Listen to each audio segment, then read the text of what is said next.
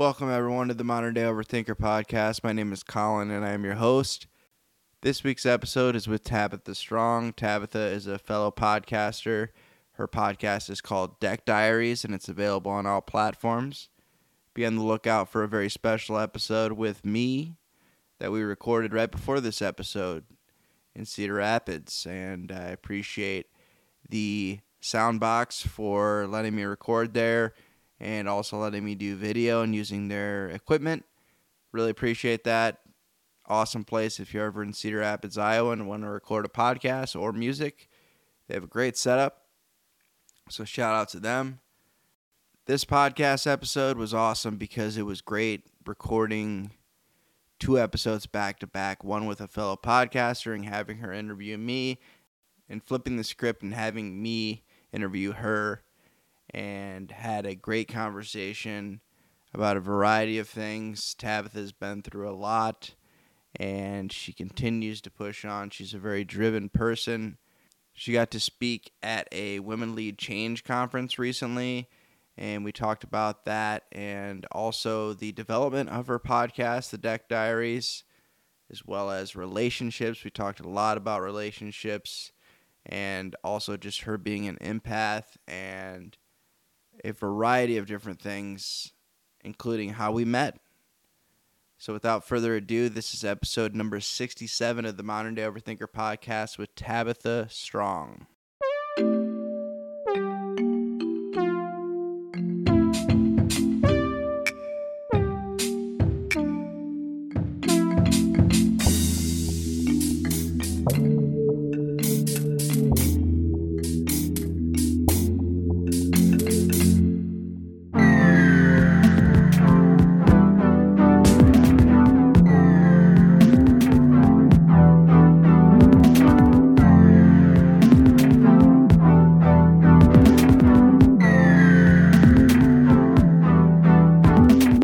Welcome, everyone, to the Modern Day Overthinker podcast. My name is Colin, and I am your host. Today's episode is with Tabbatha Strong. I'm actually recording outside of my element. I'm in Cedar Rapids at the Sound Lounge. The name of the studio is actually called the Sound Box, but the podcast portion of the studio is called the Sound Lounge. So I wanted to get that correct for everyone that may need to utilize their services in the future. Which is a great place if you're ever in Cedar Rapids. And they did not pay me to say that. Maybe I'll ask for money later. But Tabbatha, welcome. Hello. We actually just recorded an episode of her podcast, Deck Diaries. So be on the lookout for that. They are very easy to find. It's Deck Diaries on Facebook and Instagram, right? Yeah. And Tabbatha, how long have you been doing your podcast? I just started this last fall in October. Okay. Yeah, and you've hit the ground running. You're doing weekly episodes. Yep, every week. So 7 months I've been at it. That's... but I didn't put content out until March, so... Okay, so you had a stockpile. Yeah. Nice. I had season 1 done, and then it was actually like February 28th I put my first episode out. That's awesome. So I've obviously heard a little bit of how you... I personally know how you got into the podcast game and how that started, but just for the listeners who don't know you, how did you get started with the podcast? And also just give them a little intro about you and kind of what you do, and we'll go from there. Yeah. So again, I'm Tabbatha Strong. I'm not originally from Iowa, actually. I was born south of Miami, grew up in Hawaii, California, Idaho, all over the place. I was a Navy brat. My dad was stationed in Pearl Harbor. And then high school age came to Iowa once my dad got out of the military. And I've been here now in Iowa ever since. How the podcast got started, for me, it was an open mic that I did that kind of ignited it all. I went through a really nasty divorce. I was in a toxic relationship for a little over a decade of my life. I've been through some shit. I've had addictions. I've lived a life that I wasn't proud of for a long time in my life. And after the divorce, I kind of had a very freeing realization with myself because I had to be so honest about the fake relationship that I had been in for a decade. Yeah. It kind of gave me the boost to be a little bit more honest about other aspects of my life. But I had a professor in college that got me writing again. So I'm a writer to my core. I've been journaling for most of my life. That's where the diaries comes from with my podcast. And I decided to start sharing those things. And a professor that I had in college that I went to college late in life, in my 30s, that I connected with was a writer herself. She's a published writer. And she talked me into doing this open mic here locally in Cedar Rapids. So like a poetry open mic or just like Yeah. a very open mic? Mostly poetry. Okay. But there was a couple singers and some other people there. So I got the courage to do it, and I pulled one of the nastiest pieces out of my diary that I had written at that time in my life and the things that I was going through. And I decided to go to this open mic and fucking spill my guts. Okay.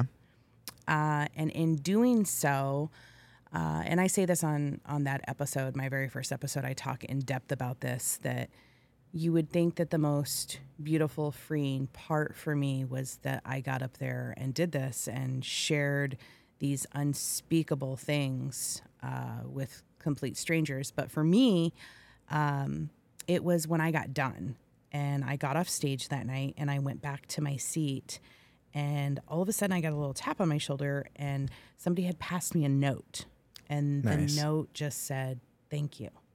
And then I got another tap on my shoulder, and the note had like a heart on it. Another note said, "I see you." And I got several notes, and one of the last notes that I got that came shuffled down from the crowd, but behind me, it said, "I'm in it right now. Thank you so much for sharing."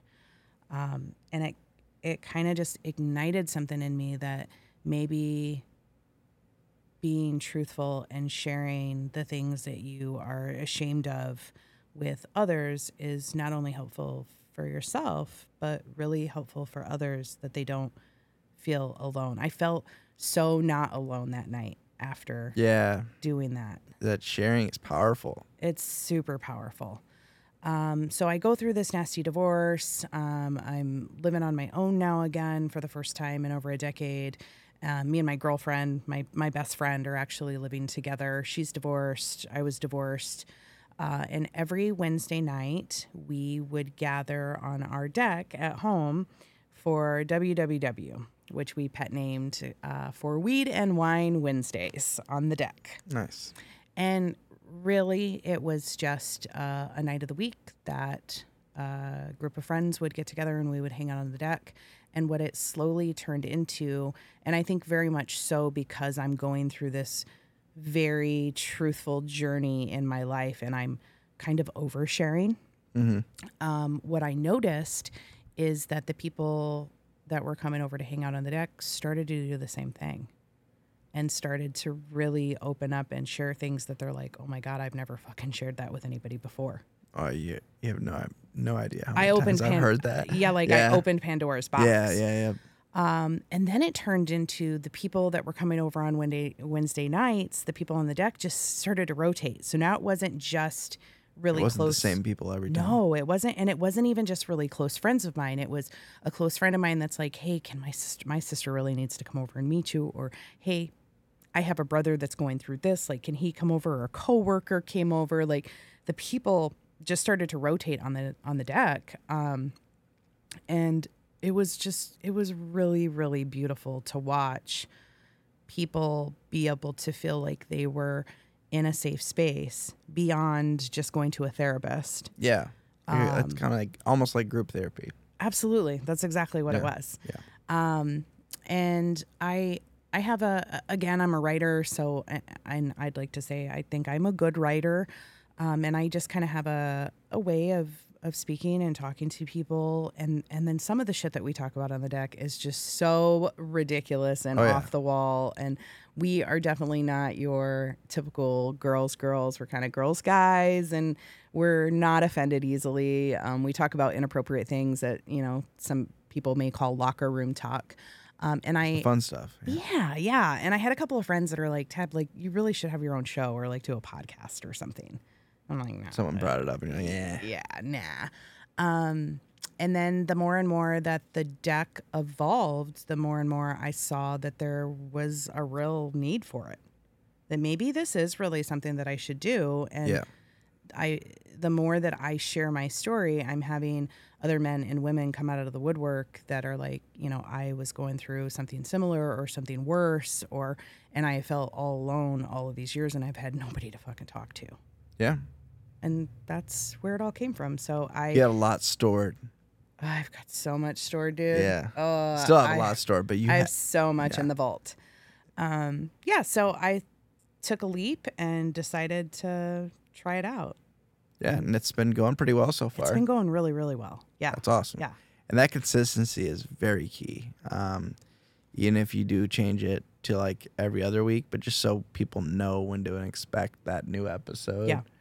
And it's still early in the podcast game. People think it's late, but it's really not. I know some people who just started podcasts as well, and I have to look it up again because obviously I just saw it on some video, and they're like, there's only really like less than 1 million consistent podcasts that are still like being produced right now. And I'm like, if that's the number, that's really low, like in comparison to like other content. Mm-hmm. So yeah, being in the podcast game is fun, and we share a lot of similarities in as far as what we like to talk about on our podcast.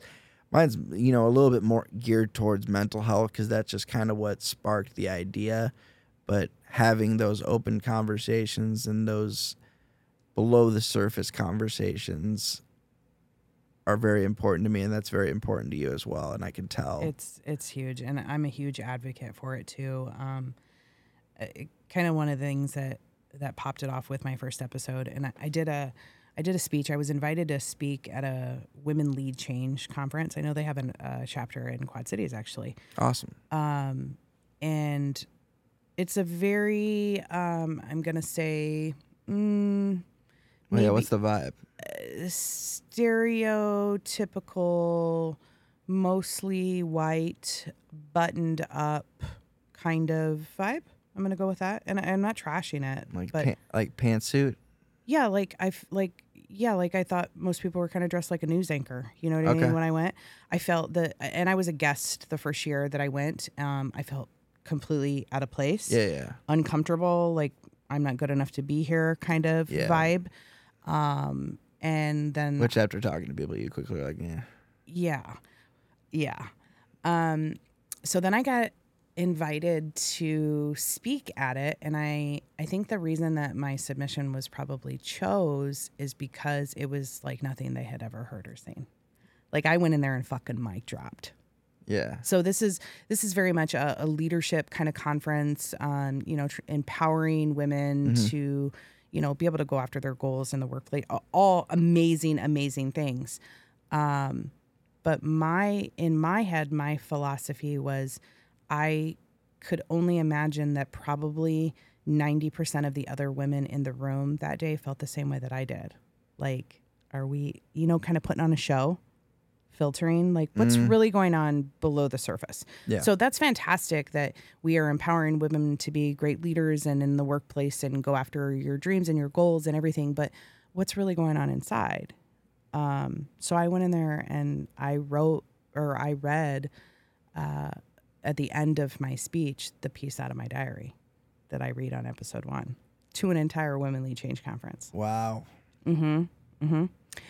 But what I found is it's exactly what those women needed and wanted. Like the outpour that I received was like holy. I mean, I didn't even get completely off the stage, and one of the head women that's a part of this came up to me and was like, holy shit, I see you. Like, Al-Anon's my only friend. Because people feel that they can't talk to people about it because they feel shamed, because Yeah. they're put in this buttoned up community where you have to put on airs and be this person when you really have a whole lot of shit going on in your life. Everybody has depression. Everybody has addiction issues, or it touches them in some certain way. level. Yeah, well, On a there's certain certain level level. personally, or that's one thing I wanted to talk to you about. Because I know a lot of people out there are struggling with it. What's it like living with an addict? That's a loaded question, I know, but like, what's some experiences? And obviously you had to get out of that situation for the best, for your safety and just for your sanity. But obviously you lived in that life for a while, and Yeah. around an addict for quite some time. And how did you cope with that? I didn't. I wasn't. Yeah. Okay. Mainly. What have you learned then? We'll go there. What have you learned now? Now that I'm You're on the outside, looking in and like, oh man. I have learned that I deserve better. Yeah. I owe myself more than that. That you don't have to stay in it, that you don't have to tolerate it. My biggest lesson though is that I should have been talking about it, because if I would have had the courage and put the shame aside to be open about what was going on in my world and the person that I was married to and the things that were happening in my house, I might have gotten out sooner. And that seems to be the collaborative of what I hear from most women, is that and men, I should say, I shouldn't say just women, is that we stay in it more out of shame than anything. Was there part of it where it's like, where you had a glimmer of hope, like, what if he changes? Absolutely. I mean, you love this person. Yeah. I'll never say that I didn't love him or have love for him. Yeah, you think that it's going to get better. Or like one day he's gonna wake up and be like, yeah, yeah, because it has to be him, right? That wants it. Yeah. I'm also I'm a huge empath. I'm a fixer. I'm a healer. I mean, obviously, I do this show, and I am the person that everybody comes to. I've always been that person. I'm the person that a random stranger will spill their guts to me and tell me their secrets, and I never knew why. And I feel like I'm kind of at a place now in my life where I do know why, and I have, it's part of my purpose. Yeah, I feel the same way. I'm not judgy. I'm a pretty non-judgmental person. But because of that, when I have love for somebody in that capacity, I think that because I'm so non-judgmental, or because I give people the benefit of the doubt, or I see the humanity in what they're going through, I let a lot of shit slide. Yeah, too much. I cared too much about him and about our daughter, that I wasn't taking care of myself, and I wasn't caring about myself. And I was just letting the way that he was disrespecting me and treating me slide because I loved him. Yeah. And I thought that that's what I should do. Yeah, love isn't always enough. Fuck no, it's not. Yeah. It's not. Well, and what I realized in the end too on the outside is that I didn't even love him as much as I thought I did. I loved the idea that I was going to save him and that I was going to keep our family unit together. I was also terrified of losing my daughter because she's not biologically mine. She's actually his daughter. And you can't really protect her as much. I couldn't protect her, and I feared that I would lose her and never be able to see her again. So there were so many different reasons why I stayed, why I tolerated it. But one of the biggest lessons coming out of it is that I should have been talking about it. But instead, I was making excuses, hiding it, and enabling him. So I had all this fucked up shit going on in my world, but I wasn't telling anybody about it. So on his end, he's probably like, oh, there's not a problem. Well, I mean, He probably knew, but I mean, he like, knew what he was doing. it was easier to. Well, it was easy because I would just clean up the mess and make it all go away the next day. Yeah, accountability. No accountability. Mm-hmm. And my family didn't know the truth about him. My friends didn't know the truth about him. I was living a completely filtered life. Like, that's one of the biggest things I say is, everybody. It's exhausting. It's so exhausting. And everybody's so worried about who's filtering their pictures or whatnot. First of all, leave that girl alone. Maybe that's what makes her feel good about herself that day. Yeah. Second of all, stop filtering your fucking lives. Yeah. And I had to it was a hard slap in my own face and my own ego, to where I had to get to the point where I had to strip it all down and tell everybody the truth. And that was the hardest thing in the world, is to tell everybody that I had been living a fake ass filtered life for over a decade. None of it was real. Yeah. The big, beautiful house, the big 10-foot Christmas tree, all of it, that's not what was really going on behind closed doors. Yeah. And once I said it out loud, it set me on this path, for sure. So do you still have a relationship with your, well, I wouldn't say because she's not biologically your daughter, but do you still have a relationship with her? My daughter, absolutely. So when I left my husband, I call her my baby mama. So my daughter's biological mother and I have raised our daughter together. Oh. Minus him. Got it. Because he's not really in the picture too much. Yeah, he's not really. He's still heavily an addict, hard. So me and baby mama raised her together. She just graduated high school, actually. That's awesome. Yeah. What's she doing now? She's going to be a vet. Hell She's yeah. Go to vet school. Yeah. That's cool. She's doing really well. So, and I told her from the jump, I'm divorcing your dad, not you. And, that's important. And for the listeners to understand the impact too, is I had been she calls me mama. I'm mama. I'd been with her since she was 10 months old. So this wasn't like I was like stepmom rolling in when she was like 8, 9. That's my daughter. Blood or not, that's my kid. Yeah.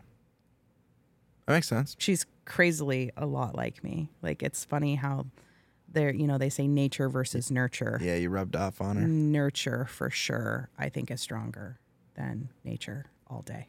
Yeah, that makes sense. Yeah. So yeah, that's my girl. That's awesome. Yeah.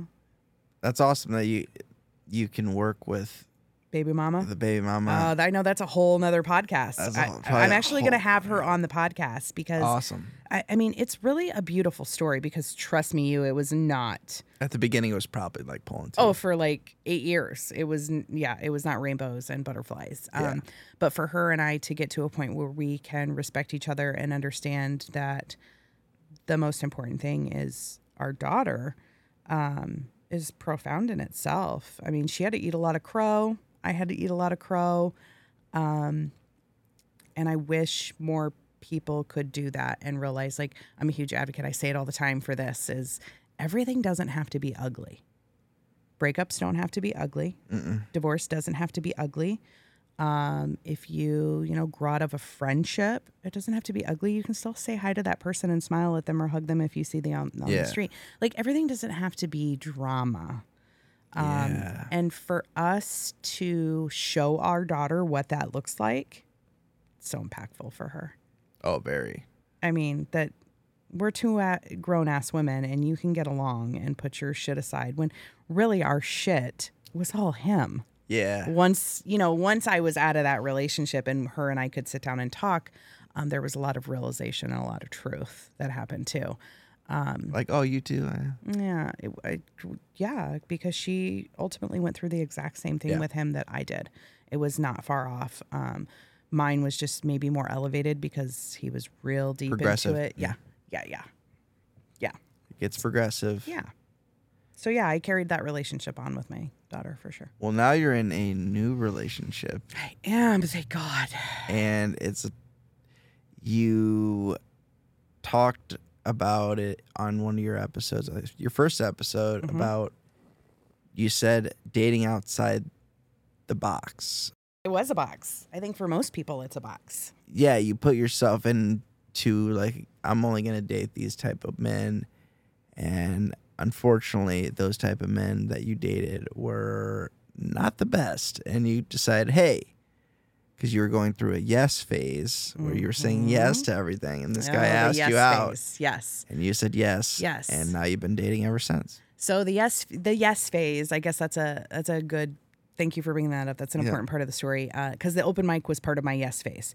So I had after the divorce, I had a friend that had come over and was sitting on the front porch with me having coffee and had invited me to go camping or kayaking, something of that nature, or both.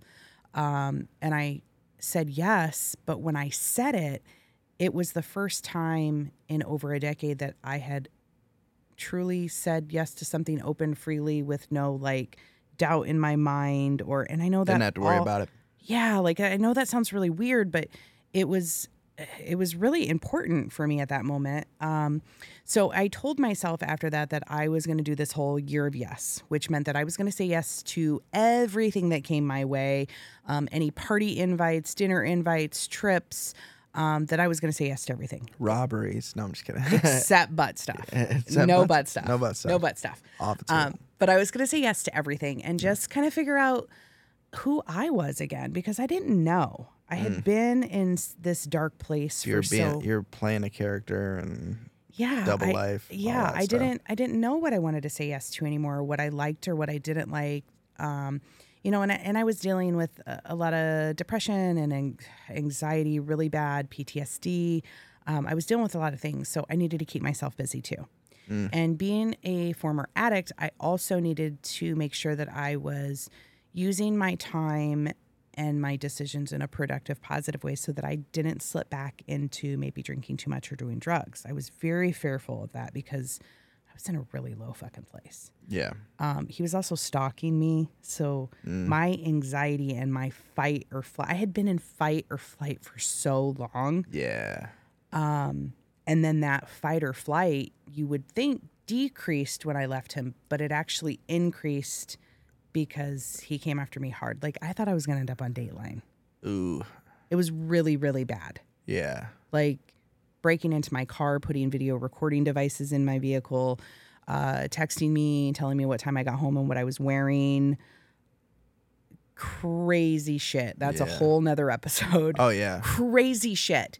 So I needed to make sure that I was going to be positive and keep my chin up kind of thing and do all the things. So I said yes to everything to do all the things. And one of those yeses was my boyfriend, Ben.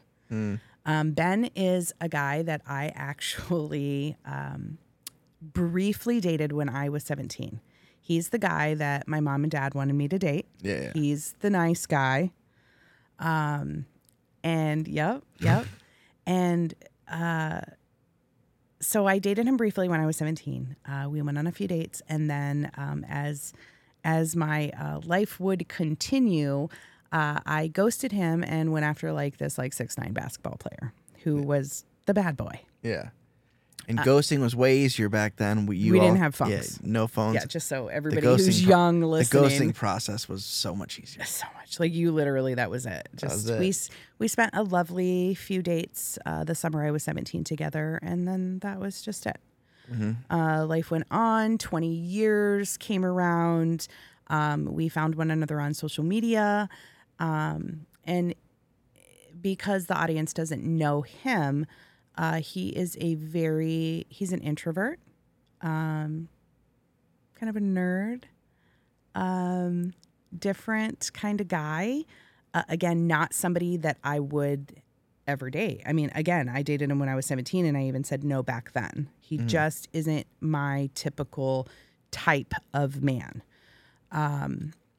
But so, and for him, out of his norm, we were talking on social media and just like, hey, how are you? Holy shit. Who started talking to who? I started talking to him. There's still a debate of who sent who the Facebook friend request. I say he sent me one. I didn't send him one. Okay. But, and might I add you? Who slid into the DMs first, though? I did. Because I was like, hi, how are you? Because you sent me a fucking friend request. Okay, gotcha. But he'll argue that point that he doesn't, we don't know who did. But yeah, I was like, "Hi, how are you? Holy shit, haven't seen you in 20 years. Like, what's up?" Yeah. And he always says that the reason he did it, there is a Wayne Gretzky quote that says, "You miss 100% of the shots that you don't take." Yeah. Okay. So he said it took up a little bit to type it, but he typed, "Want to get a drink sometime?" And for him, if you know him, that's It's a big deal. It's a really big deal Shooting the shot. that yeah. yeah. Especially because I'm still in his mind the girl, like I was his white buffalo. Do you know what I mean? Great White Buffalo. Yeah. I was his white buffalo. I got one of those. Yeah. So it was a really big deal for him to ask me out. Yeah. And because I was in that year of yes, I fucking had to say yes. And again, I wouldn't have said no because of who he is or the way he looks, or because first of all, 20 years did that man very well. Wow, he grew up. Yes, bravo to him.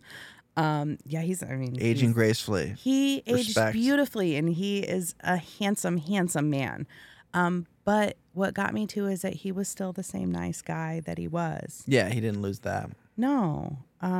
So I said yes, and we went on a date, and it was cool because he didn't live here in Iowa. So he lived in Minneapolis. Oh, okay. When we started talking. So we spent a couple of months just talking via text, on the phone, social media, whatever. We just talked, which was really nice because it was an easy way for me to transition. Again, I hadn't dated in over a decade. I hadn't been on a date. World's changed. Yeah, I didn't like go sleep with anybody after my divorce. Like I held up in my house for like 8 months after my divorce. Yeah. I wasn't out there dating. I didn't do the online dating bullshit or any of that. So it was kind of a nice transition for me to just talk to somebody and get to know him. Yeah. And him Start get slow, yeah, there was like not a lot of pressure. Yeah. And then he came to Cedar Rapids for my birthday. I was going out with a bunch of friends, had like kind of a quasi dinner party, whatever planned, and was like, yeah, hey, why don't you come up for it? So that was our first date. And it was instant for both of us. It was kind of cool, that I let my guard down. But most importantly, I let my guard down in what I thought my type was. Yeah. Why do you think you had that guard? I think because my own insecurities. I kind of dated a certain kind of guy, maybe a little abnormally attractive. I mean, very attractive men, because it made me feel better about myself. I also grew up not believing or told that I was the greatest. So I think my low self-esteem kind of played into that. Is I dated guys that made you feel better about yourself. The external part made me feel better about myself. And I was a girl that was an easy target for a not so good guy to latch onto. Mm. And those are just so I'm the kind of girl that they're attracted to because they know that they can treat me a certain way. And you're attracted to them mainly physically. Well, and I think because I was kind of used, because of the relationship I had with my mother, I was kind of used to the pat punch kind of relationship or transactional love. Oh, yeah. That I was used to it. So I tolerated it. Mm. I was a being that tolerated more than maybe other girls would tolerate. So they latched onto that pretty good. Okay. And Ben is the polar opposite. I also knew that if I was, because I did not have any interest in dating. Poor guy, bless his heart, and he'll tell you.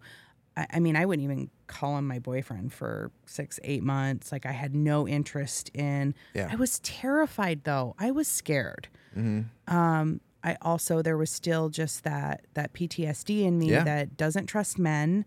Doesn't trust that somebody could actually love me the way that you're telling me you love me, or that I'm so wonderful, or that I'm all of these amazing things. terrified me, because typically the men that I have dated it's all of those wonderful things in the beginning and Love bomb. Yeah, love bomb. Where with Ben, the love bomb never ended, and that's kind of cool. Yeah, because it's actually genuine, and he really does he wasn't fucking just love feeding me. you bullshit. No, he really thinks that I'm amazing, because God damn it, I am. But it's taken me a long time to get there, to even say that. Like you said that it's hard to take compliments, Yeah. and I feel that. But you got to give yourself compliments too, and it took me a long time to give myself compliments, to go, you know what, Affirmations. Yeah, you are a catch. Like, yeah, I'm discovering that as well. like myself. You're kind of cute, you're super intelligent, you're kind of a nerd, you're open. Like, I had to tell myself these things in my head every day. Is like, you know, Tab, you are a catch, and you deserve a good guy. But it's a long road to get there. Oh yeah, I know what you mean. It's a long road. So ultimately, to answer your question, why I dated the same guys, because I felt like shit about myself, probably, and I'm easy prey. Yeah. Ugh. I hate to say it like that, but men like that. Well, you're prey. By nature, if you're an empath, you lean more towards the people pleasing, and if they can recognize that, I find the broken ones. Yeah. Because I want to fix them. Oh yeah, I've been there. And then I'm easy prey, because they can shit on me and treat me like shit, and I tolerate it, because my tolerance level for that kind of mental abuse is so much higher. Yeah, it goes so far back because of where I come used from. To it. Yeah. Yeah, I'm used to it. Easy prey. Yeah.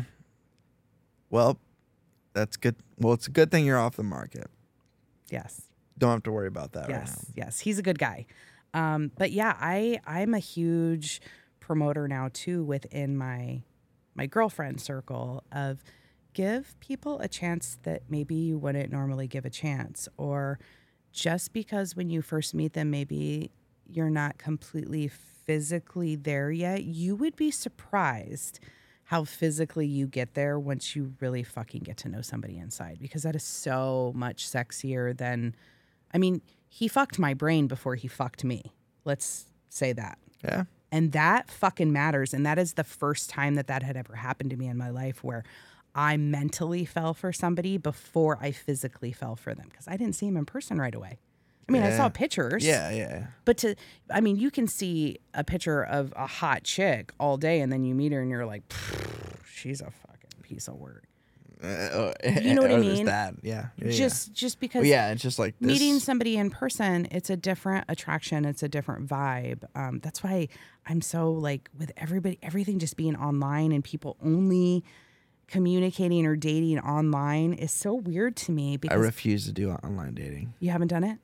No, I stopped. Okay, so you have ventured down that road. Yeah, I'm retired. I'm out but of the game. But it's weird, right? Because I feel like awful. I feel like there's something to say about meeting somebody in person. Like if I'm being honest, and I've told my boyfriend this to his face, and he knows. First of all, most men take terrible pictures. You guys all look like shit on social media, and your Tinder profiles all look like crap, right?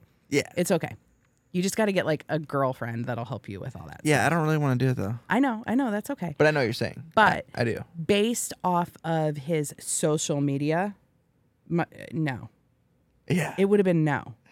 But the moment I met him again after 20 years. Some of the best guys I know are not even on social media. Yeah. Oh, he could give a shit less about social media. Yeah. He has it, but he doesn't care.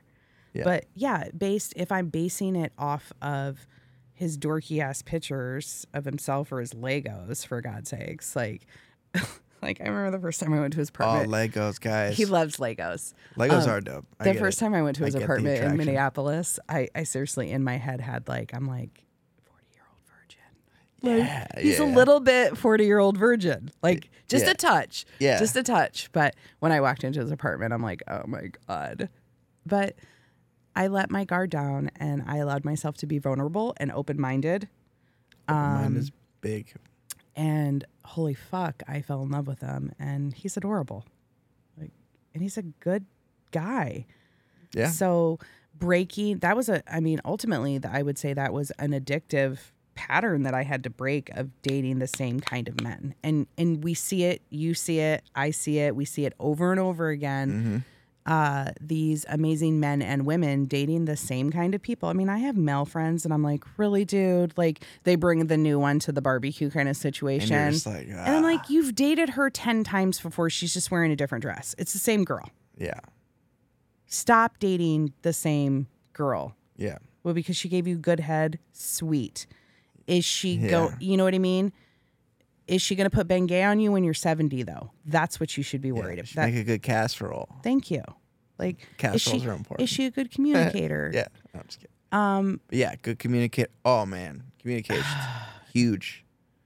It really is. It sounds so cliche, but, and I've talked about this on the podcast too, but communication and the fact that I really truly believe that they should be your friend. Like your best friend. Yeah. And like he's my bro. I completely agree with that. We're buddies. Yeah. That's awesome. It's super important. And I think too, like it's at a point where it's like, you don't even need to hang out with other people. Like you like other people, you like hanging out with other people. But if it was just you two, you'd be having a great time. Oh, always. We have a fantastic time. Yeah. Yeah. Yeah. We're also very independent, though. So yeah, you don't live together. We don't. And we've been together. It'll be 6 years in October. Wow, that's a long time, and not living together. Mm-hmm. Well, you have that boundary. You have that. It's like a healthy boundary, or it's a tabby thing. It's okay. Initially, it's a tabby boundary. Well, and first of all, too, remember he lived in Minneapolis, so we dated for over 2 years before he even moved to Iowa. Got it. So we already had that long distance thing going. So you're used to the distance. Yep.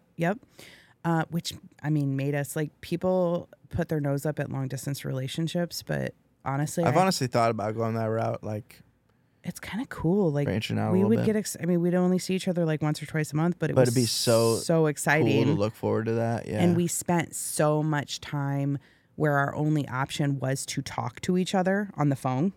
Yeah. That's what we did. We talked. Yeah. Because we weren't in front of each other letting sex get in the way or, going on just all the other distractions. So yeah, that super helped for sure. But no, we don't live together. You guys both kind of like your space, or is it more? It's more me. It's more you. It's more me. It's more. How many times has he brought it up? Us living together? Yeah. I would say equally. Like, we openly talk about it. Yeah. Like, it's going to happen. Yeah. He's never been pushy with me. He said something in front of me, and I have a man best friend. I call him my Mesty. There's an episode called Mesty.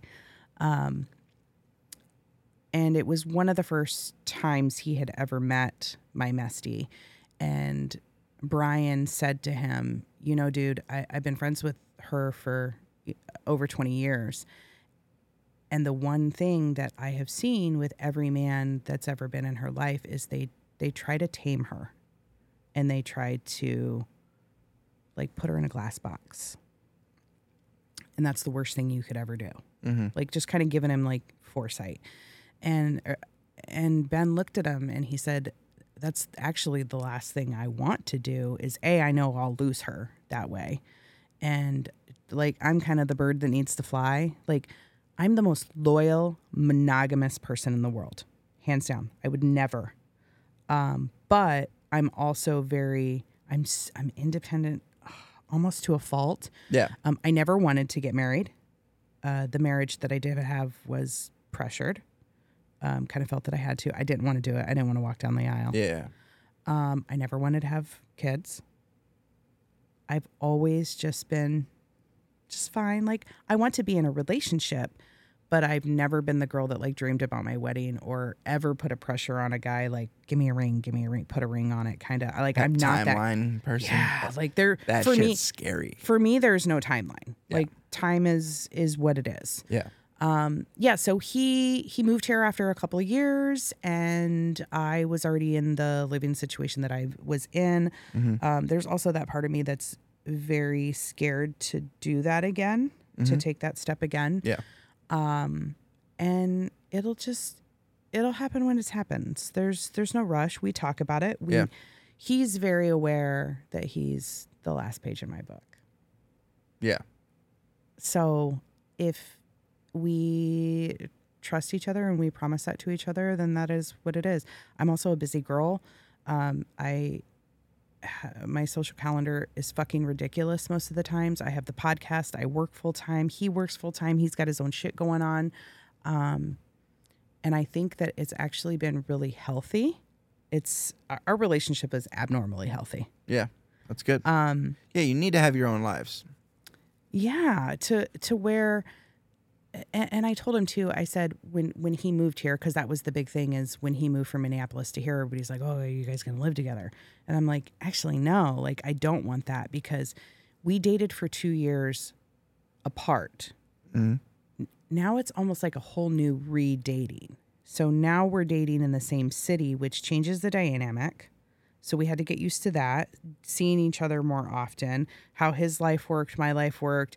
If he was actually going to be the guy that wasn't going to clip my wings, because I am such a active person with things going on all the time. Like, is he going to be able to handle it? Like, yeah, I'm the pitcher, he's the frame kind of situation. Yeah. Can you handle it?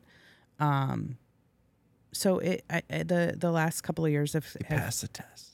Yeah, like just figuring out if this is, because I'm not out to hurt him either, or to not be the person in his life. Need to make sure it works, though. Yeah, we need to make sure that it works. And yeah, and I mean, 2020 didn't help, and the house market fucking sucks. Like, looking for a house right now is just ridiculous.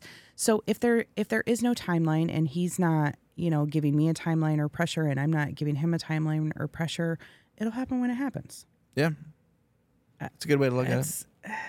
Right or wrong, I don't know. It's different for everybody. I mean, some people want to get married and move in right away. I think a lot of people live together for financial reasons anymore, and it drives me nuts. Yeah. Like, financially, would it be cooler if we lived together? Yeah, duh. Absolutely. Yeah. Two household income, right? Ideal. But I've done that before for those reasons. And didn't work out too well. Correct. Yeah. Correct. So, yeah. So and I think there's, like I said, I think there's something, it's unique. It is unique. And I tell people this all the time too. Probably one of the reasons that I feel the way that I do is one of the happiest couples that I've ever met in my life have been together over 50 years now, and they don't live together, and they never have. She has a little house in this little town outside of Cedar Rapids, and about 4 streets away, he has a little house. And that is how they have lived for the entirety of their relationship. Are they married? Yes. That's pretty cool. They're the happiest little fucking couple I've ever met in my life. They love each other so much. She's like, we have sleepovers all the time. Like sleepovers. Like, they're so happy though. That's great. And again, that's going extreme. But you got to do what works though. I mean, I've even told Ben, I'm like, no cookie cutter bullshit. Even when we do live together, like, I really do want there to be, call it a guest bedroom or whatever maybe. I have a woman cave. But just a safe space for both of us where, like, if I need a break, because I am that kind of person too, that I get, especially because I am the empath and I am the person that everybody comes to, and I have this show. I get emotionally burnt out, and it has nothing to do with him. And him and I are comfortable to the point now where he knows, like, he doesn't take it personal. There was a little bit in the beginning where he'd get a little bit like, did I do something wrong? Yeah, and it's like, no. Where I just need to shut off. Mm-hmm. And I think that that's good for anybody, and he needs to do it too. Like, we can silently sit on the couch with each other for like 3 hours and not say a word. It's fantastic. Yeah. Like, comfortable silence is it's so amazing. It's so slept on. So yeah, I'm a huge advocate for having my own room, or a room that's dedicated to a safe space for either of us. Yeah. Where we don't get butthurt if maybe I want to go sleep in the other room and fart and watch Netflix and eat like shit by myself. Like, hell yeah. You know what I mean? Like, just a safe space where maybe he had a bad day and he doesn't want to fucking talk to me. I didn't do anything wrong, but maybe he just wants to be alone. Yep. I know what you're talking about. Do you know what I mean? Like, I feel like that alone time is so important. And I think because I went through everything that I went through. There's a huge difference between isolation and alone time. Absolutely. Yes. That's very important. Yes. And people don't talk about that enough. No. Where it's okay if you just need a break. Yeah. Like, it's so, me and my roommate, we can go a couple days without even really seeing each other or talking to each other. Like, and she knows and I know. Like, Yeah. I know if she comes home and she's not like out in the common area, the living room interacting, she's in her room or I'm in my room. Like, we know that. And then we'll see each other in a couple days and be like, what's up, brah? Like, Yeah. there's nothing wrong. No. But I think that people are uncomfortable with accepting that or saying that out loud that they do need space, that it turns into a fight. Yeah. Yeah. It turns into a fight. Yeah, like, what am I doing? What's wrong? Why do you want to hang out with me? Da, da, da. Nothing. I still love you. I just don't Yeah, want some people to like interact right now. sometimes it's just bad timing. People will ask me to do something and I've had a rough day or just like or not even necessarily rough day. I'm just burnt out. I'm just tired. Yeah. I was just looking forward to just doing nothing. Yeah. Doing nothing's the best sometimes. Sometimes it is. It's just like veg down, watching a show or whatever. I've been watching more comedy specials because, like I said, like we talked about on your podcast, like I watch comedy a little bit differently now. Not too much differently than I did before. I just appreciate the art form and just enjoy it for what it is. I know some comedians who like they can't watch other stand-up specials because they're like they'll start to like mimic people. Yeah. And I'm like, oh man, I don't want to be like anyone else. Yeah. And I get that in a sense. Like I've watched so many Theo Von clips, I feel like I'm gonna turn into him, but like I can't be Theo Von. There's no other Theo Von. No. Not even close. Well, and yeah, just remember there's no other Colin either. So exactly, and I know that too. But I mean, if you take inspiration from other things, then it's okay. so inspiring to me to watch that stuff. I love it. I can't get enough of it. Like I just watched the John Mulaney special, and I understand that, and I could relate to that. Not as a comedian, as an addict more than anything, because he talked about his relapse. Yeah, did you watch it? I did. It was fantastic. Yeah, it was fantastic. I love John Mulaney, and I was just like some of the stuff like he did like at rehab, and like, or in the Outback. I'm just like, and the crazy ideas that you have, and I'm just like, yep. Mm-hmm. And some people are like, oh, that's really funny because that's so ridiculous, and I'm just like, that's so true. Yeah. All that stuff is like he didn't make any of that up. Yeah, and I know that, and that's the authenticity. He's speaking his truth, though. Oh, he's just speaking his truth. It's so great. And just the way, I think my favorite part that I related to the most of that special was when he talked about, he was just really, where he cut himself off of his own money with his accountant. Yes. And he would have to like think of clever ways to steal money from himself. So he bought a Rolex just to sell it. Yes. And I was just like, that is something I would went do. and pawned it Maybe for not like a Rolex because nothing. I don't have that credit line, but I would have done something like that just to get money. I'd cash advances and dumb crap all the time. Yeah, checking to cash. I never did that. I would refuse to go into those places, but I would just do cash advances, which are just as bad on a credit card, you know? Yeah. But yeah, speaking of comedy, Oh, yes. yeah, we got to talk about Grandma that's how Lee. we met. I guess we should probably tell the audience that, right? Yeah, Like, how did we meet? At Classic Event Center for a comedy show that you jumped on the open mic. It was my first time there too. Was it? Yeah. Oh, okay. Yeah. I think so. Yeah. And I immediately recognized that, this is going to sound so cheesy or cliche, but I made her say this. no, he didn't. I immediately recognized that there was something special in you. I've been around the comedy circuit for a long time in my life. My grandmother was in her own right, famous stand-up comedian. So I've been to a lot of shows, seen a lot of comedians. I love comedy too. I watch all the specials and go to live comedy events. And I made it a point to come up to you after the show and tell you that I thought you were really good. You're super talented. Just wanted to let you know. And you know that's important too, which is awesome. Yeah. And You're good at your art, and it should be pointed out, not just with claps. Like, yeah, with claps. The claps and laughs are nice, obviously. Yeah, for sure. But after the show is when we feel the weirdest as comedians. Awkward. It's so awkward, and especially if you stick around a little bit. I don't even necessarily stick around to like hopefully like somebody like you comes up and says you did a good job. Yeah. But it's obviously I'm not gonna like hate that experience. But it's more so like I don't know what to talk to people about, and some people stick around, some people talk to people. I normally just shoot the shit with other comedians after the show, and if I stick around or if I don't have places to go, I also try to make it a point. If I go to an open mic, it's usually a whole thing. Like I don't just go to the open mic to go up on stage and leave. Mm-hmm. I like to support the other comedians and watch them. As you should. And yeah. And I notice some people don't always do that. Really? And it bothers me. Really? Yeah. I haven't noticed that in any of them I've been to around here. But again, I'm not paying attention because I'm watching the show. Exactly. Yeah, you don't really notice who leaves and who comes and goes. I pay attention to that because I know a lot of these guys and gotten to know them. And some people get it. They have busy lives and have family that they gotta get home. They and got something going on. But yeah, I don't know why it bothers me. Because it has nothing to do with me.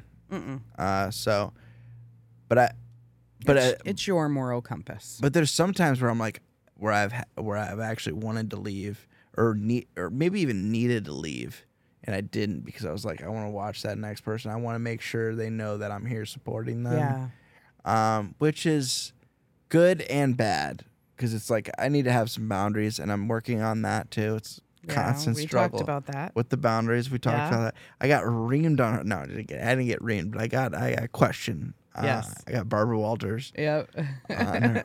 Boundaries are good though. That's something that I'm not feeling really bad about it. And yes. Yeah, not feeling bad about everything. So with my whole year of yes, there was also the being okay, setting my boundaries and learning to say no.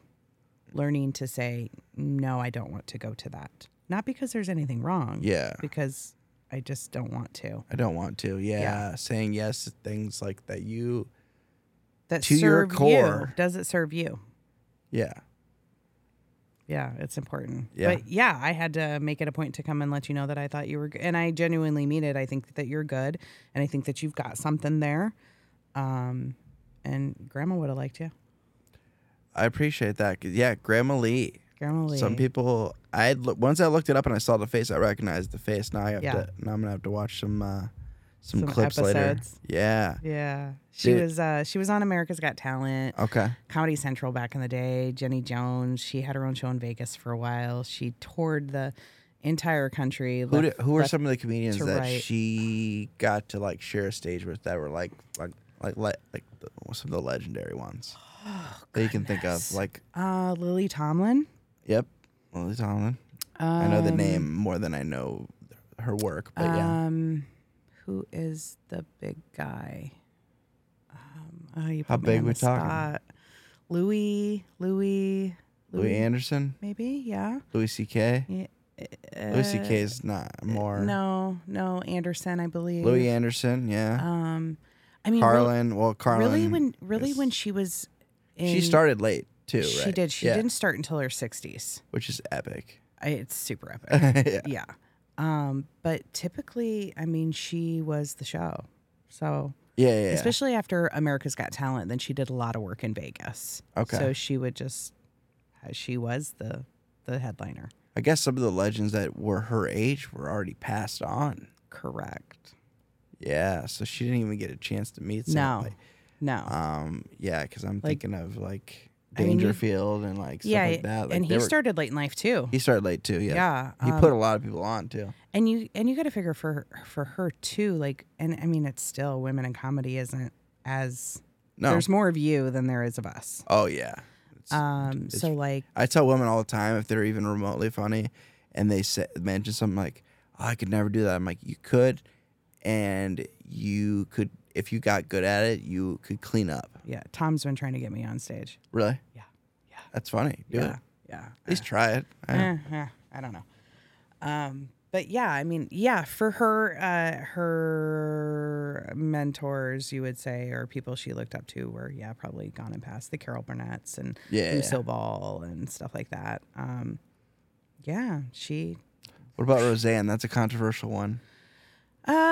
She Roseanne's She- younger, I guess.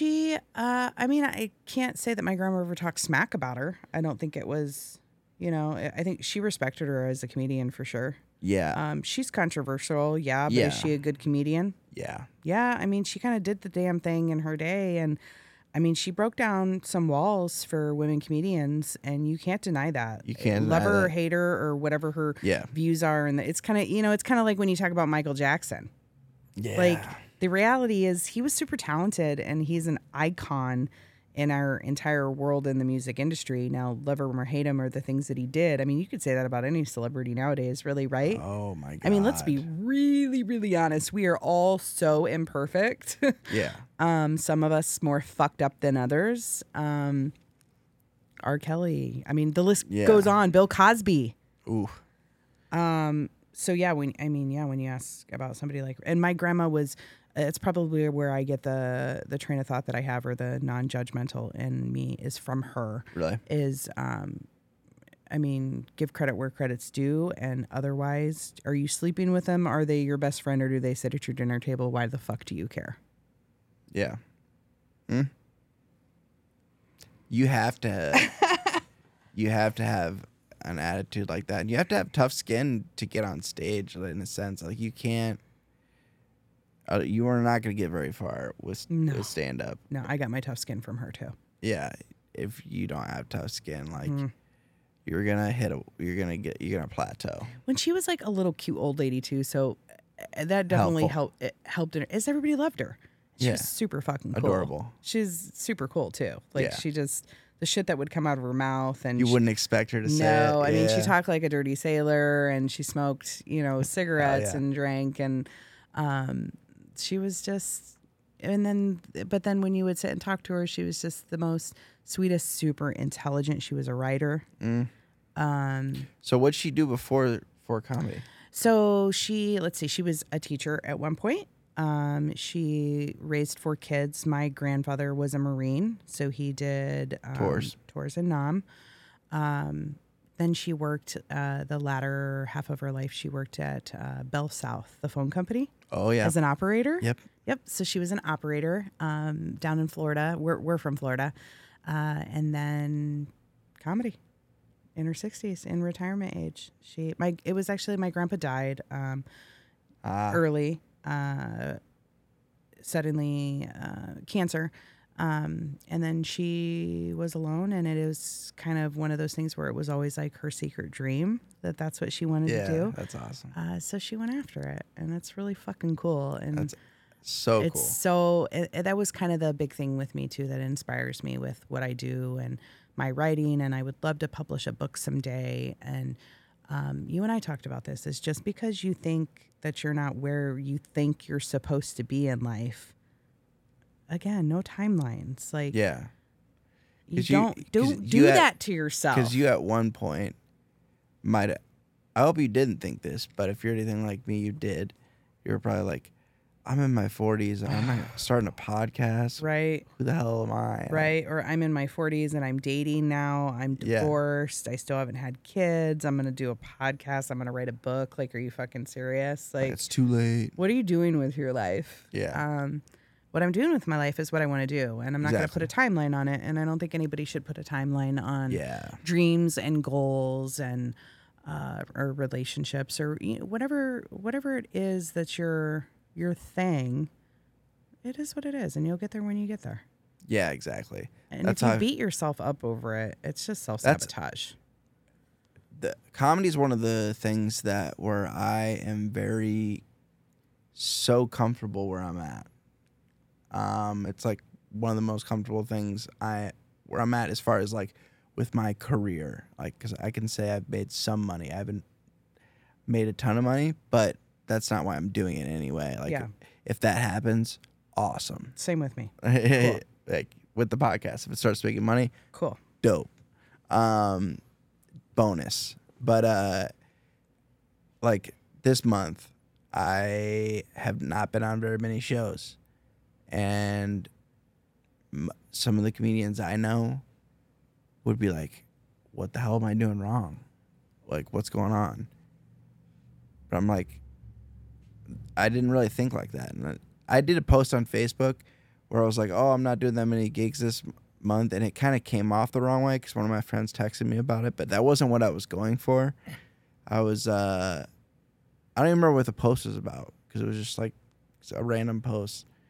But it made me think about it. I'm like, do I feel bad about not being on shows this month? Like, do I feel like I'm being outed or like not being put on shows or I'm not funny enough? No, I don't.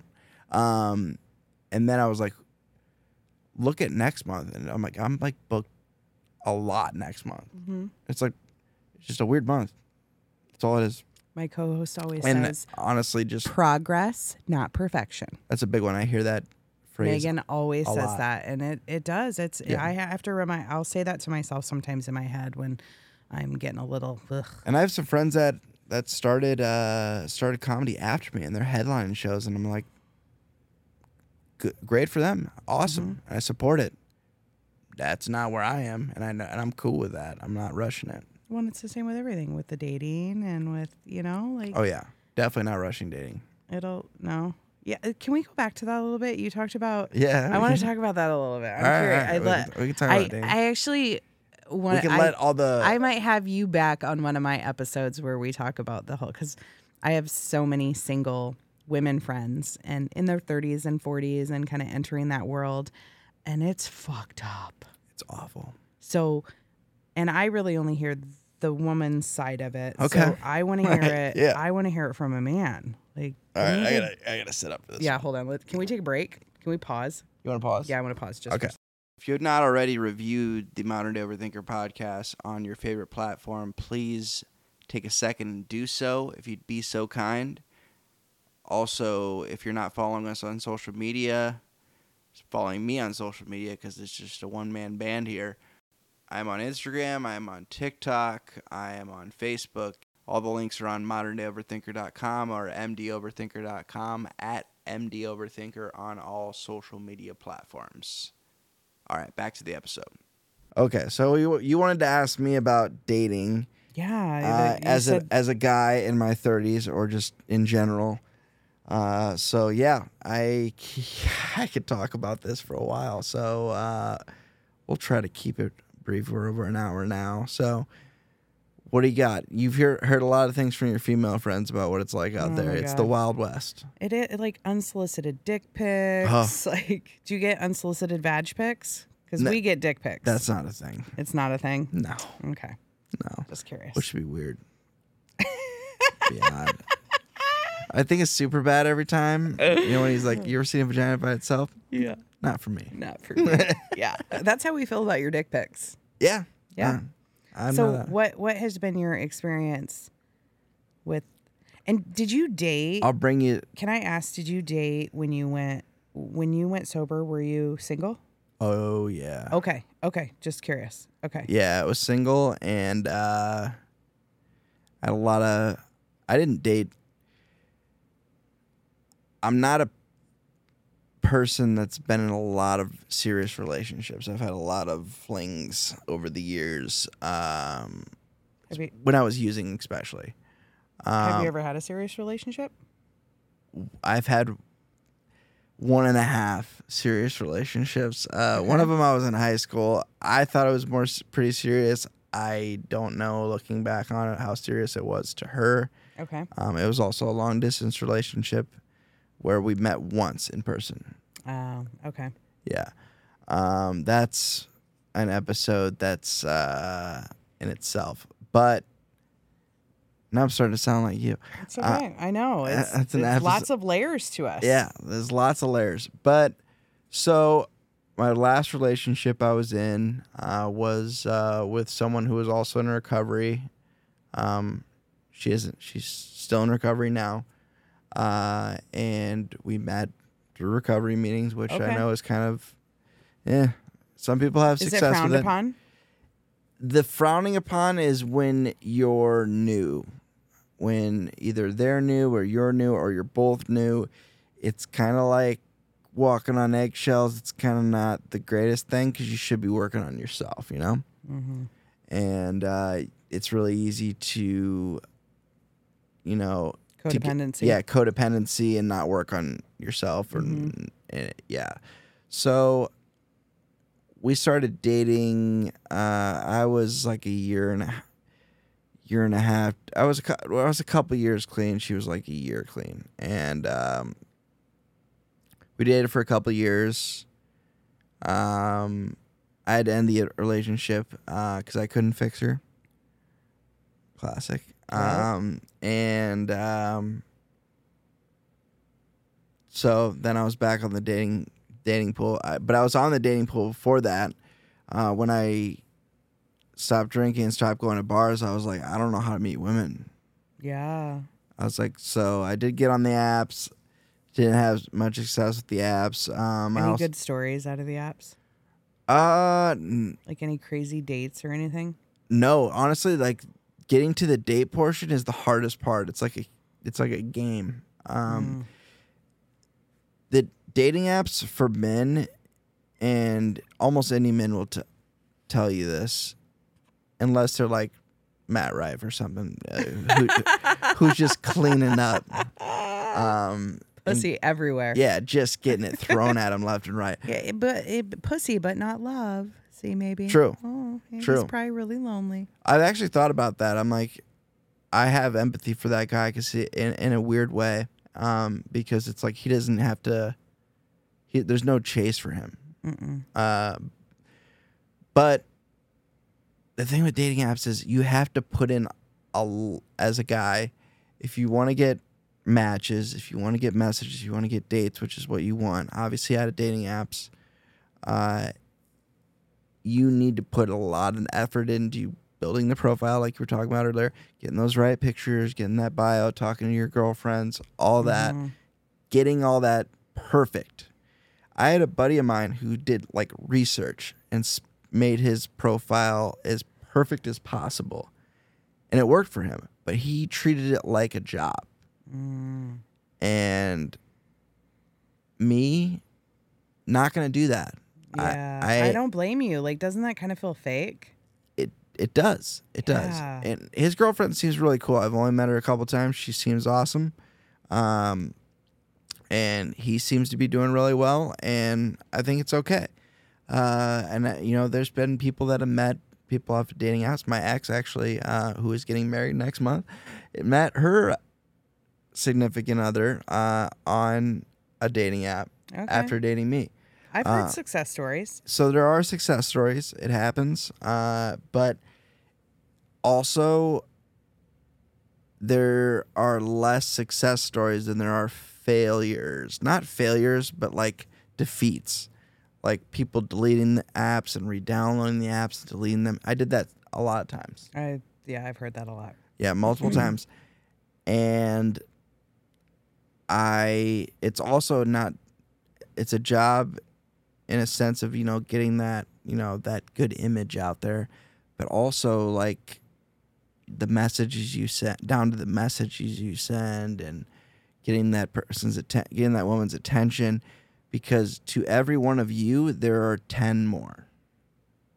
If they're a good catch or a good, you know, at least they look good online. Yeah. Which could be a whole nother scenario. Yeah. Then you're competing. And I am not a competitive person unless I'm like in a competitive situation, like playing a board game, like I'm a nerd.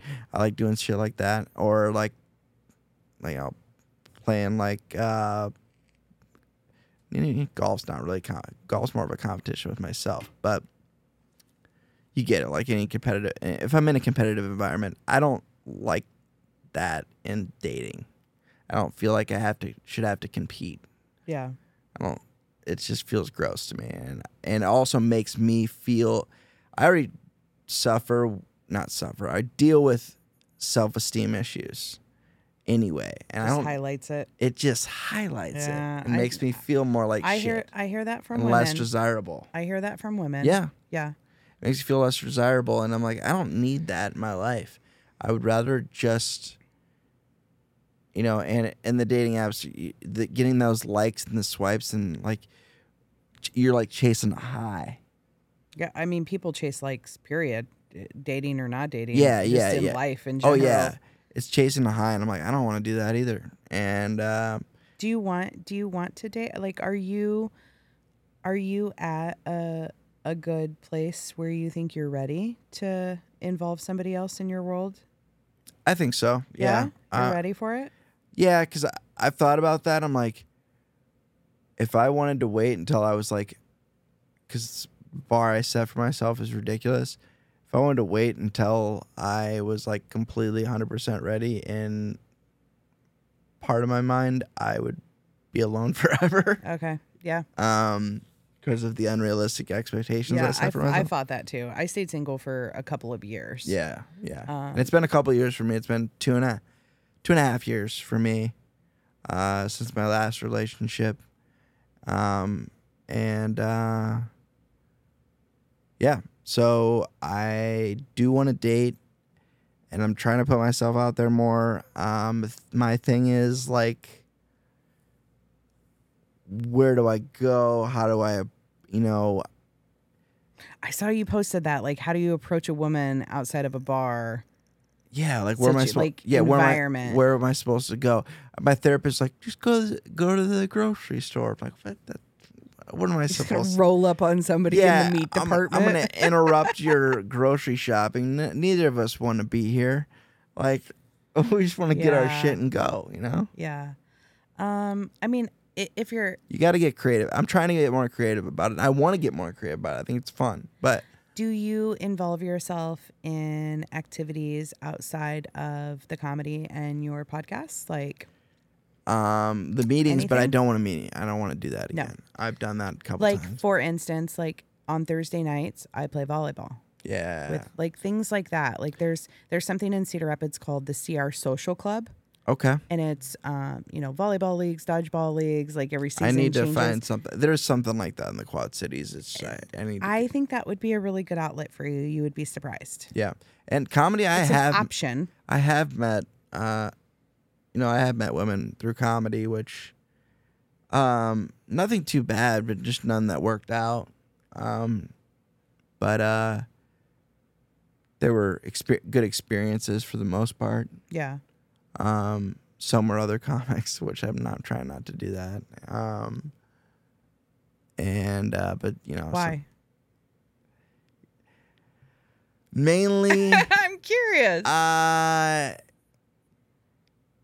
it's kind of like a don't shit where you eat kind of thing. Okay, because they'll be in the same circuit as you. Yeah, Gotcha. it's a small community. Okay, gotcha. Especially in the Quad. That makes sense. Especially in the Quad Cities. Maybe I'd have to like my buddy Dan McCullough, who's a great guy. Every time I bring up his name, I'm like, damn it, I haven't had Dan on the podcast. He's a great guy. He was the first person who, after an open mic, pulled me aside and was like, hey, dude, like, you had a couple good jokes there because, I thought I bombed. And I knew I didn't completely bomb, but it wasn't great because I didn't know what to expect when I got on stage. I knew I would be anxious. I knew it would be awkward, Yeah. But man, I got a spike of anxiety that I hadn't had in a long time, and I was like, oh shit, I forgot what I was gonna say. I ended up telling a story about shit in my pants. Yeah, That'll get the ladies. yeah, that'll get you a bunch of women after. But I talked to Dan, who has probably shit his pants more than he'd like to admit. I hope he hears that. But he pulled me aside and was like, hey, dude, yeah. And he's like, he did really well. And I really appreciated that. And he connected me with the scene. He was from Dubuque. He's from Dubuque. He's like, there's a Facebook page for Iowa comedians. There's a Facebook page for Quad City comedians. Let me get you in there. And that's been awesome. And yeah, it's a small community though. And So no dating there. Trying not to do that. I mean, I'm not totally opposed to it. It's different than dating in recovery, where it's an even smaller community and everybody sees everybody, and it's can get a little bit like high school sometimes. I can see that. Yeah. So yeah, I would say really, I mean, if you're asking advice, I think you need to put yourself out there and do other activity. You know what I Yeah. mean? It's kind of like is high school or college. Like you meet people through the social Yeah. outlets or activities or the swim team or the debate team or whatever outlet it is that, club that you're in. So maybe just immersing yourself into different, maybe you need a year of yes, Colin. Year of yes. You know what I mean? Like No to drugs. no drugs and no butt stuff. Yeah, I'm good there. Yeah. But yeah, just doing things out of your norm. Like do you camp, I do try to do that camp, do you anyway. hike, do you do anything stuff like that? I do like camping. Hiking, Nah. I'll do it. It's not something I really desire to do. Even like but joining like a bags league or I actually thought about pickleball because I actually have played pickleball and it's really catching on. yeah, and there's a pickleball courts coming here to Cedar Rapids.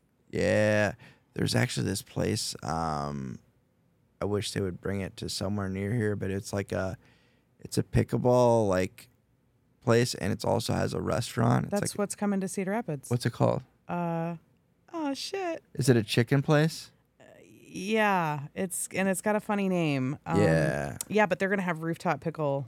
Yep. Or yeah. Yep, It's coming to yep. Cedar Rapids. Yeah. Yeah, my dad told me about that. My dad is a businessman, and he's like, that's a great idea. Mm-hmm. Who likes pickleball, and who also would never normally be interested in owning a restaurant because it's such a hard business to get into. People think it's so easy because everybody eats. No, it's not the case. Yeah. It's tough. Yeah. A lot of hours. Yeah. Yeah, I think you just need to immerse yourself into some new activities. Yeah. Because again, like we talked about on my episode, that like changing your playground. Yeah, that is true. Changing your playground for negative reasons is, you have to change your playground for positive reasons too. Oh yeah. So I mean, that year of yes that I did, I took dinner invitations, party invitations. I started kayaking, so now I'm like crazy kayaker. Like I love kayaking. It's so fun. Just saying yes to and you need to too. I think maybe allow yourself to let the people in your circle and around you know that you want to be invited to stuff. Yeah. Yeah. You know what I mean? Yeah, I know what you're So saying. all Colin's friends out there listening, invite him to everything. Yeah. You know what I mean? Like let people, Besides just comedy shows. yeah, just maybe let people know like, hey, I'm interested if you guys do something fun or whatever, like I'd love an invite. Maybe I won't always say yes. Yeah. But to at least have the opportunity and then maybe kind of force yourself to say yes. Because you never know. You could meet your fucking new wife at some random dinner party or bowling something you go to or, Yeah, that's true. Yeah, some of my other hobbies are not as inclusive. They're very selective about like golfing. Yeah, I mean, that's solo. I can do it solo. I don't normally do it solo. But you yeah, probably some do it other with dudes. Yeah. Sausage fest. Yeah. Also, I had a post on Facebook recently about I do have some women recruiting for me that are actively looking. I think I'm going to start actively looking for you. Start recruiting. We could do like a dating show. We could film it like the dating game. Remember the dating game back in the day? We could put it like behind door number 1. Yeah, behind door number 1. We have Stacy from Davenport. Or like I walk out. What was the one on MTV that was super cheesy? Like this is Chad. Oh, with Jenny McCarthy. This is Chad, and he punches drywall. Oh my god. And it's like where they walk out of the van. It was an MTV one. I remember. That was stupid. Yeah, I'll advocate for you. Yeah, I mean, I am taking applications. I actually have my friend Susie, or Susanna, she likes to formally be called. She's just an old hippie punk rock chick, and I had her on the podcast, but she used to be a matchmaker. Oh. And she's been advocating for me hardcore. It's hilarious. I love it. She's like, I see you with this type of person, and like, I don't know, maybe. She was like basing it on like profession and stuff. I'm like, she's like, I see you with like a middle or like a school teacher or something. I'm like, Well, my ex was a teacher. That didn't work out too well, but she was a high school teacher. Maybe she has to be a specific type of teacher. Maybe. No, I don't know. Maybe. But yeah. So we'll see. Just put yourself out there, Mark. I'm Get more trying. involved. I'm trying to go out of my way to force myself to start conversations. Yeah. Like I did it the other day, and it didn't turn out to end up going anywhere, but it was still cool. Like I did it. It's practice. I went on my way to talk to a girl before a comedy show. Actually, it was an open mic, so people were there early, and went on my way to talk to her, and we immediately like were hitting off and talking shit to each other, and like, cause that's like my love language. Like I'll just like roasting people. That's and, like, me too. Yeah, and just like playful banter, you know. Mm-hmm. And we were doing a little of that like right away, and I was like, oh, it's just cool. And but it ended up working out, and like, but it was still cool, like that I did that and had that interaction, and I didn't even like think twice about it when I saw her walk up, like you like talk to her right now. Mm-hmm. And I did that, and then I told my friend about it, who's also struggling with it, and he talked to a girl and got her number in Chicago when he was over there when he was there on the weekend. He'll probably listen to this. So, and finding a friend like that has been huge for me too. Like I haven't had a lot of good friends in my life that I've had people that care about me and have been cool, but a lot of surface level relationships and friendships. Mm-hmm. And it wasn't until I got into recovery that I actually had like real conversations with people, and like in-depth conversations about like what's going on with us, and motivating each other and really supporting each other on what we do. And so important. Yeah, like this, like my friend Tommy, who will more than likely listens to the episodes, and my friend Ashley, she listens to the episodes. Her and Katie, like, they're all like solid people I can talk to, and it's the same. It's a two-way street as well. And but yeah, like just sharing that with him motivated him. He may have done it anyway. I don't know.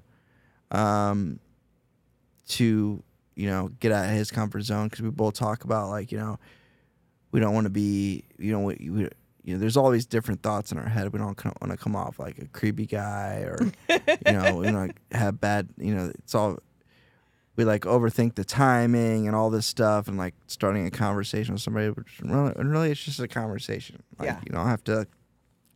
It's just you don't have to overanalyze. Treat it like a conversation. Yeah, and that's all I did with this girl, and it was so natural, like right off the bat. And I was like, shit, that was not hard at all. Like, yeah. But I can make it very hard in my head. Yeah.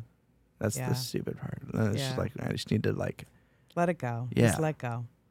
Why? Picture him as a dude or something. Like you're just gonna go up. Yeah, and I could to a talk to dude. bros all day. That's what I like, mean. Or I could, or like if sounds bad, but like a woman I'm not attracted to, or a woman that I don't see that way, or that I'm not that I'm not. My attempt isn't to try to date that person. I've told some of my guy friends that when they've asked me that. I'm like, talk to them the way you talk to me. And they're like, but it's you. It's different. And I'm like, but still, like, yeah, it's like you say, it's you put them on it's this huge. You put them on this pedestal Yeah. that doesn't exist. Yeah, they're just like anybody else. Doesn't matter. And really, as women, we want you to just talk to us like that, like just normal, like, hi, what's up? Like, yeah, you don't need to get all like. We don't Rico Suave me. Like, You don't pick up lines and bullshit like that. Yeah. I mean, unless they're funny. Unless it's just stupid funny. Yeah, if it's stupid funny. Like I went on a date once. His pickup line, it was so funny. He came up to me at a bar and he like kind of started doing this, like looking like around me, and I'm like, what the fuck is he doing?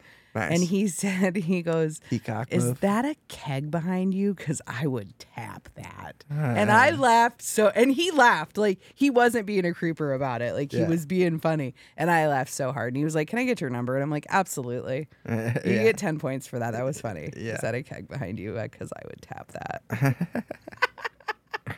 But, like, there was genuine funniness in it, I guess. Like he delivered it well. It was his funny way of taking his shot.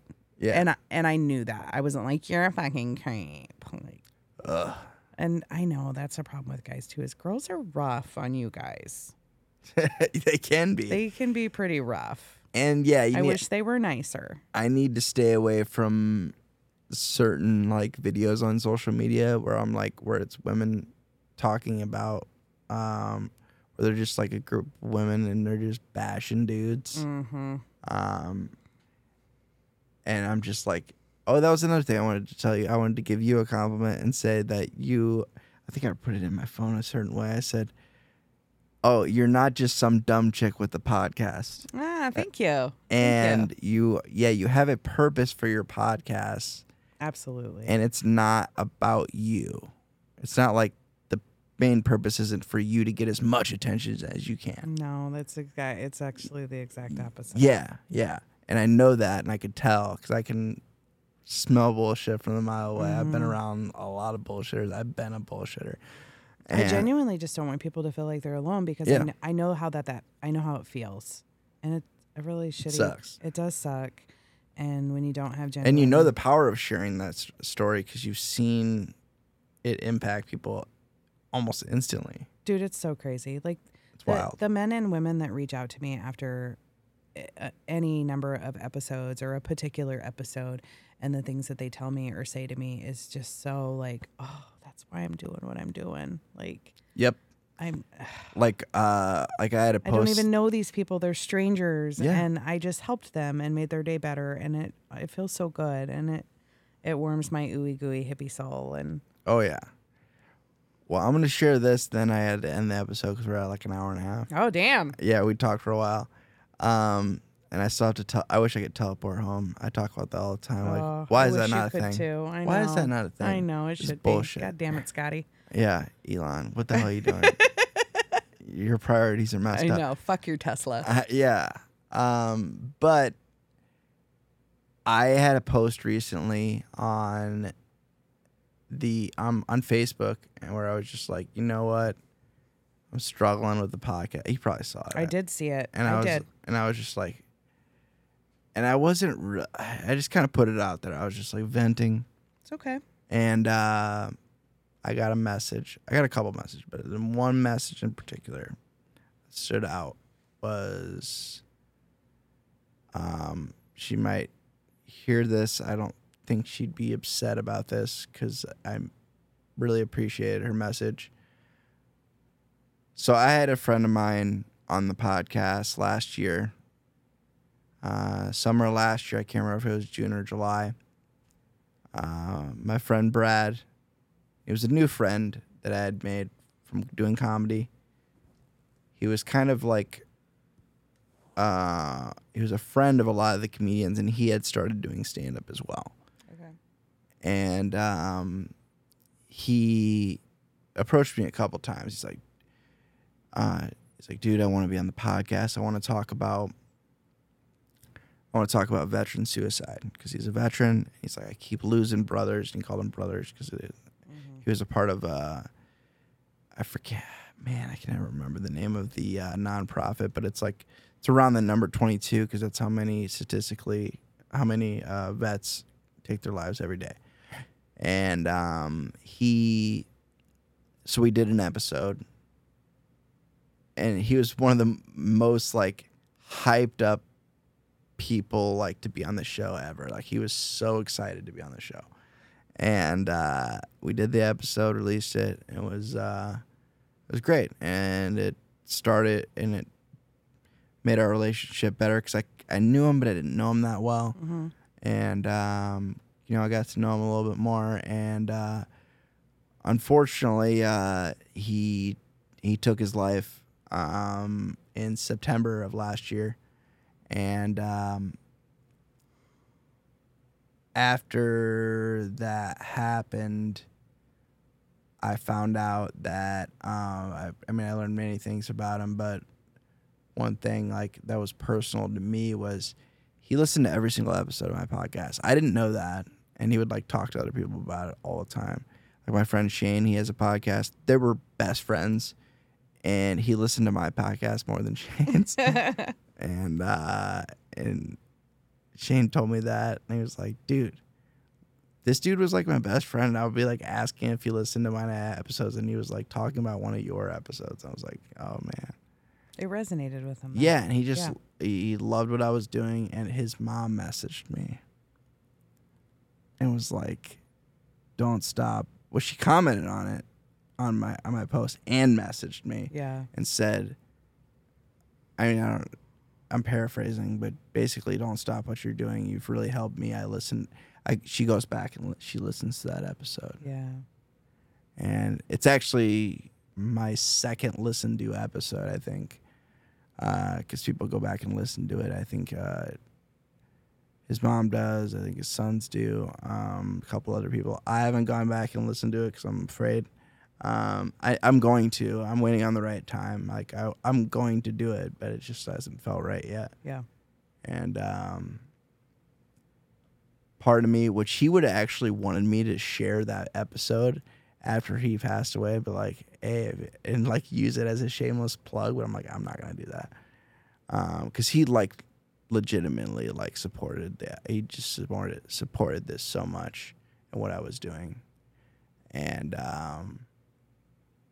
yeah, and that was a huge message. Reminder. Yeah, a huge reminder for me to get, like, that I needed, because I wasn't gonna quit. I wasn't gonna stop. I was just feeling frustrated. I got hung up on the numbers and all that shit, and it was stupid. And I know this is a long game. This isn't. It's like comedy. Yeah. It's all about consistency. It's all about keeping it going, and because I would eventually like to get to a point where maybe I did this full time, but like that isn't really the end goal with the podcast, or the main goal right now. It's just like the number of people that it affects that do listen and do listen consistently. And yeah, that was a reminder I needed, and I really appreciate her reaching out to me about that, because I was just in my feels that day. Yeah. It matters though. Yeah. I mean, just when you get in your feels like that about it, just remind yourself why you're really doing it. Oh yeah. That's all you. I had to. I was having a burnout day. Yeah. Yeah. It was like, yeah. putting all this work, all this time, and like, especially with the videos, I'm like, why am I even doing video if 20 people are watching? I'm like, oh yeah, I need the clips. Yeah. Because the clips are huge. People love the clips, and I watch a lot of clips. I do too, and I don't do any audio or video with my podcast yet. Yeah, you're getting a good base though. Yeah. And I did audio for a long time before I did video. I was actually I said I would never do video. I don't even love the social media aspect of it, but I'm not like a huge social media. Like, it's been really, really hard for me. Like, I'm not an Instagram girl. Like, I'm not, I'm not. Yeah. I'm not big on the social media. I try really hard. I'm getting better at it. Like, I'm a nerd I didn't have when it comes. TikTok. I'm a nerd when it comes to social media, so you can pick my brain. I might bill you later, but you know. That's right. Yeah, I'm not. It's not my jam. Like, I'm just. Oh, I love it. I hate that I love it, but I love it from a sociology perspective and a marketing perspective. I like the marketing aspect of it. The marketing aspect's huge. Yeah, I mean, and that's my jam. Like, I went to school for that and everything. Like, that's a love of mine. But maybe it's just because it's about me that I'm like, ugh. Yeah, I get it. I get it. Promoting yourself, and yeah, it's like interviewing at a job.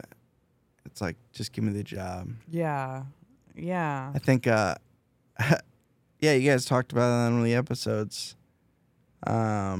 You're like, yeah, if I didn't have to go through the interview, just give me the job. Once you meet me, you're gonna fucking hire me. You're gonna love me. Yeah. Yeah. Yep.